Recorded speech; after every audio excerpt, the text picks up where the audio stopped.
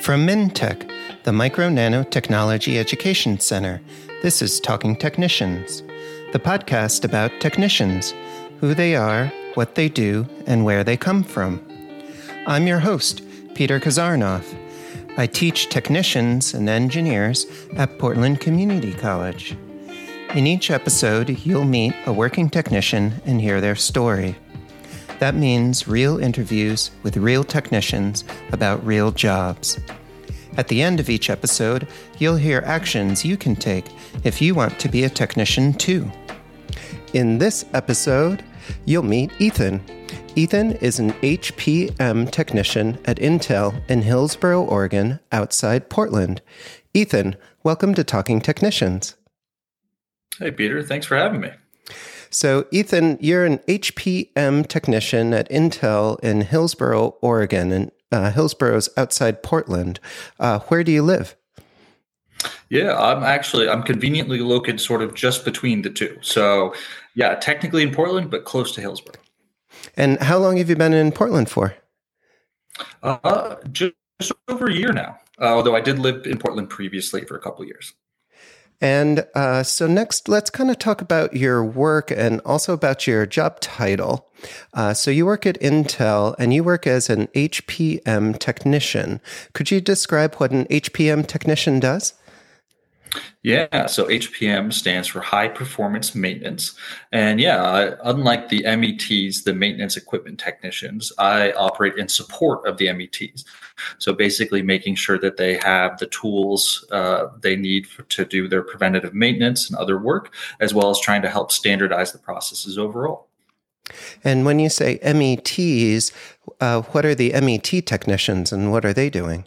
Yeah, so the METs are more of the technicians that really get hands-on with the tools, but the tools is a sort of the colloquial term within the industry to refer to the machines that actually make the chips. And then so we sort of provide them with the maintenance tools to keep the big tools working. So they're the ones more in the fab that actually get hands-on with the equipment. So, Ethan, how would you describe like your day-to-day work? When you go into work, what kind of things do you do? Yeah, well, in my position in particular, there can be a lot of variability, which definitely keeps it interesting. But, well, a big part of what we're doing is responding to calls from the METs, especially if they don't have the equipment that they need to do the work that they're trying to get done that day. So we're certainly on call quite a bit, but we also do a lot of planning ourselves, trying to stage. A lot of the equipment is staged throughout the fab in these cages that the METs can access depending on what they need. So we try and make sure that things are staged where they need to be and try and anticipate the needs. So you're trying to make sure that when those MET technicians are going to do their work, they've got everything that they need in order to get their job done. Is that about right? Exactly. And what did it feel like your first day at work? What did it feel like going into Intel for the first time? Oh, that was big. Yeah, I grew up, had some friends who helped me build my own computer with one of Intel's first dual-core CPUs, just to date myself back in the mid-2000s. And so to be setting foot on the campus and actually feel like I was becoming a part of the process, that was pretty cool. Definitely daunting. Intel starts their for the new hires, especially for technicians, but also for engineers, they have their new hire academy where they give you a bit of a crash course on big picture what you're going to be doing. You learn obviously a lot more of the day-to-day from your actual team. But I joke it's a little bit like learning a second language. So it was a mix of awe and a little bit of intimidation. So learning that second language is learning that lingo that you have to have when you're at your job as a technician? Absolutely. Yeah. I've got a ever growing list of acronyms that I keep on my work phone to help me understand. Half the battle is just knowing what you're talking about. So, Ethan, could you provide a ballpark salary for technicians that work in the semiconductor industry like you? Yeah, well, it's certainly going to vary quite a bit depending on well, I shouldn't say quite a bit, but there's a decent range of variation depending on what company you're working for and what level you're starting out on. But if going into Intel, you can you can look to be earning 50 to 60,000 a year working as a technician at their Ron Acres facility. So that's a pretty good starting salary. In addition to the money that you get paid for your work, are there other benefits like healthcare or dental care, retirement, things like that? Oh yeah, that's the big bonus with Intel is that their benefits are awesome. It's pretty hard to beat. I'm currently only working as a student technician because I'm still in school, but I still have full benefits, which is pretty amazing. Pretty hard to find that for somebody in my position. So you said that you're also currently a student. Are there opportunities for professional growth at Intel if you start as a technician? Can you stay at the company and move on to other roles? Absolutely. Yeah. And something they encourage too. They love to see that internal growth and movement. And they're great because what they offer is financial reimbursement for those who are going to school for a relevant subject while also working there. So they highly encourage you to get further education. There's a lot of opportunities for upward mobility within the company. If you've got a thirst for more knowledge, then it'll pay off. Ethan, in your job as a technician, do you work individually or do you work in a team? A mix. I am part of a greater team, and we're broken up depending on the shifts that we're on. But you do find yourself sort of you're changing hats a lot, especially the team that I'm on. So it's not unusual for me to be working on my own, but I do try and play a part in the greater team as well. So you mentioned that it depends upon which shift you're on. Is your work as a technician shift work, or do you work a 9-to-5 schedule 5 days a week? Yeah, so the technicians are definitely on shift work. So we've got 4 main shifts. It's going to be either front half or back half of the week. And it's going to be typically either Sunday to Tuesday or Sunday to Wednesday, and then Wednesday to Saturday or Thursday to Saturday, depending on the week. The Wednesdays gets a switch off each week. And then, you're either working 7:30 in the morning to 7:30, 8 at night, or the opposite, 7:30 at night to about 7:30, 8 in the morning. And Ethan, do you have the possibility of increasing your hourly wage through things like overtime or differentials? Definitely. And Oregon in particular is a great spot for that. Every time you get over 10 hours in a day, you're going to start hitting overtime. So even if I only were to go in for 1 shift a week, I'd still have 2 hours of overtime just from working that 12-hour day. Anytime you get over 40 hours in a week, you also get additional overtime. So on those longer weeks where you're working 4 days a week, you're going to be getting a decent number of hours of overtime there. So not just your hourly base salary, but then you can also think about these little bumps in your hourly wage. That sounds like a great deal working as a technician. Oh yeah. Yeah. No, it definitely, it adds up faster than you expect. So Ethan, let's switch gears and talk a little bit about how you got to where you are now. What was your work experience before your current role?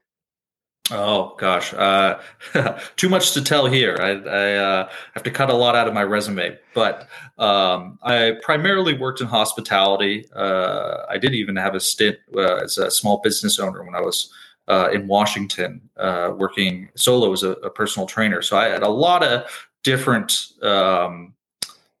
experience coming into this, but it was part of what drew me to the industry and wanting to make a career change for the long term was that opportunity for continual growth over the long run.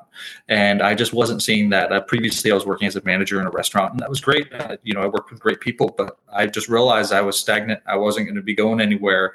But coming into Intel, it's just if you want to grow, there's a lot of opportunities for it. So you felt like you wanted to move into a career that had a whole bunch of growth. How were you able to move into that career as a technician in the semiconductor industry? What was your education background? So my education background was a little unique. I got a degree in geology, which is very unusual. It was a bachelor's of science from U of O. But I didn't end up using it. The running joke is I spent $30,000 to make hikes more fun. But the long term for me was that that was a degree I got just after I graduated from high school, primarily restaurant work in between getting that degree, and now it was I had never put my education to use. So for me coming into the industry, the bachelor's degree will help, especially a bachelor's of science. They'll recognize that.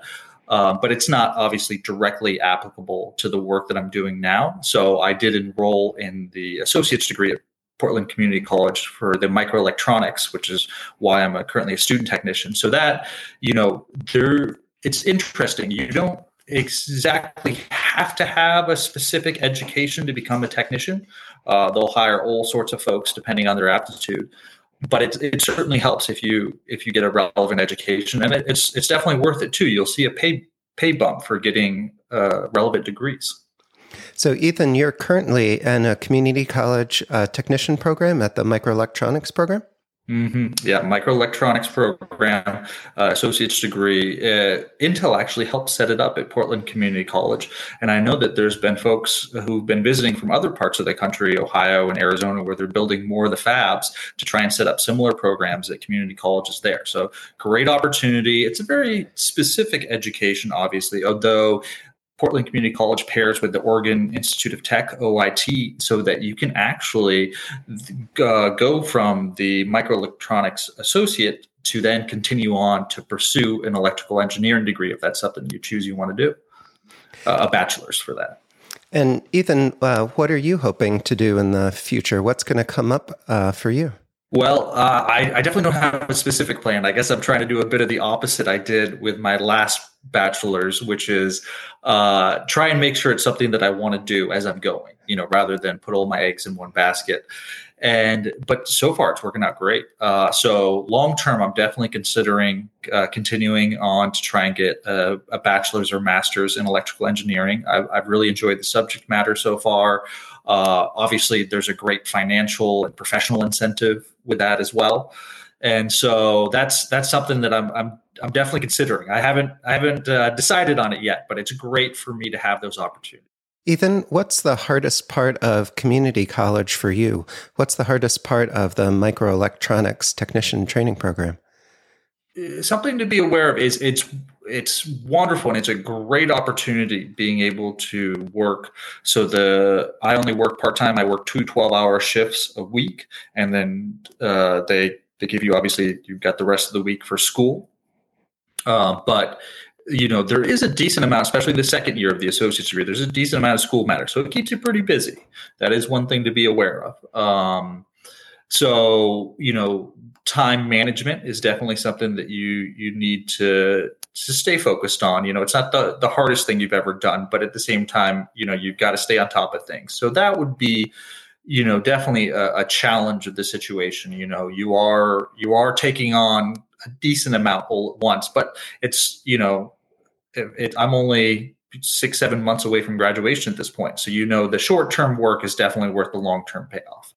So, Ethan, what's something unexpected about working as a technician that you only learned after you started? Well, for me personally, especially coming from a restaurant background, I was very pleasantly surprised with how much they really emphasize having a balance throughout your workday, not overworking yourself. Intel has a software that actually is on their work computers that sort of encourages you to take regular standardized breaks. And for somebody who likes to get in a workflow, it can be maybe a little bit annoying to have your computer tell you to get up and stop working for a little bit. But if you embrace it, you realize it is a great way to make sure that you stay more measured and don't overwork yourself throughout the day. It's long shifts, 12-hour shifts are long. But it's nice to know that the company and I think the industry as a whole recognizes that shift work is a demanding thing, and they do also encourage regular breaks and structuring your workday so that you're not overworking yourself, which is really nice to see. Wasn't that way in hospitality. Ethan, how did your life change when you became a technician? What's different now compared to when you were working in hospitality? Well, it's I think the biggest thing that strikes me is definitely more structured work. I mean, obviously, you're on a pretty set schedule. That 3 days on, 4 days off, 4 days on, 3 days off, which is how the shift work works out. You can know in months from now what days you're going to be working, and that's great. Actually, it makes it much easier to plan around. So that's been one of the biggest changes for me, is having a lot more structure and feeling like I can make plans in the long run and know what I'm going to be doing. So I've really appreciated that. Another big upside to the industry is that they highly encourage you that, they have really good vacation time, time off packages. So, planning a trip, planning to be away for a bit, that's not a big deal. As long as there's not a big work conflict, which rarely there is, you can plan pretty far ahead. And again, it's that one of those big benefits of that structure. So, Ethan, what advice would you give current students or people who want to transition their careers and work in the semiconductor industry like you? Yeah, big picture is it's a tremendous professional opportunity. Obviously, everybody's going to be coming from, their own individual background.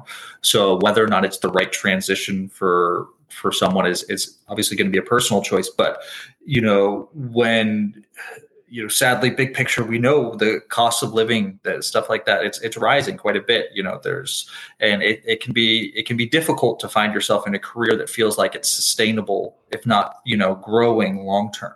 And so in the semiconductor industry, there's great earnings opportunity and there's great room for growth. And again, like I was just talking about, it provides you that structure where you feel like you can actually have a work-life balance. So I would say that, if somebody's looking for a new career and, again, the technicians at least are working those 12-hour days. If you're okay with working those longer days, and it does tend to be slightly more technical material, you've got to be able to read schematics and different procedures and understand them. But if that type of work seems interesting, you get to work with great people, and it can be a great long-term career. So, Ethan, do you have a final call to action for students or people who want to transition their careers and work as a technician like you? I would say that, if you're really looking to invest in yourself, if you want to put yourself on a path with the potential for growth, this is a great opportunity. And, the subject matter may not be for everybody, especially if you're going to go to school for it. It is, a bit more math and science heavy. It's not the heaviest workload. You're not getting a PhD in mathematics here. You don't have to understand the theoretical stuff. But if that's something that you're comfortable with and you're willing to put some work in, this can be a great opportunity for long-term growth and structure. And for me, it's been, definitely the right choice. Well, Ethan, thank you so much for talking with me about your journey and your story becoming a technician. Oh, definitely. Thank you for having me, Peter. And please keep in touch. Will do.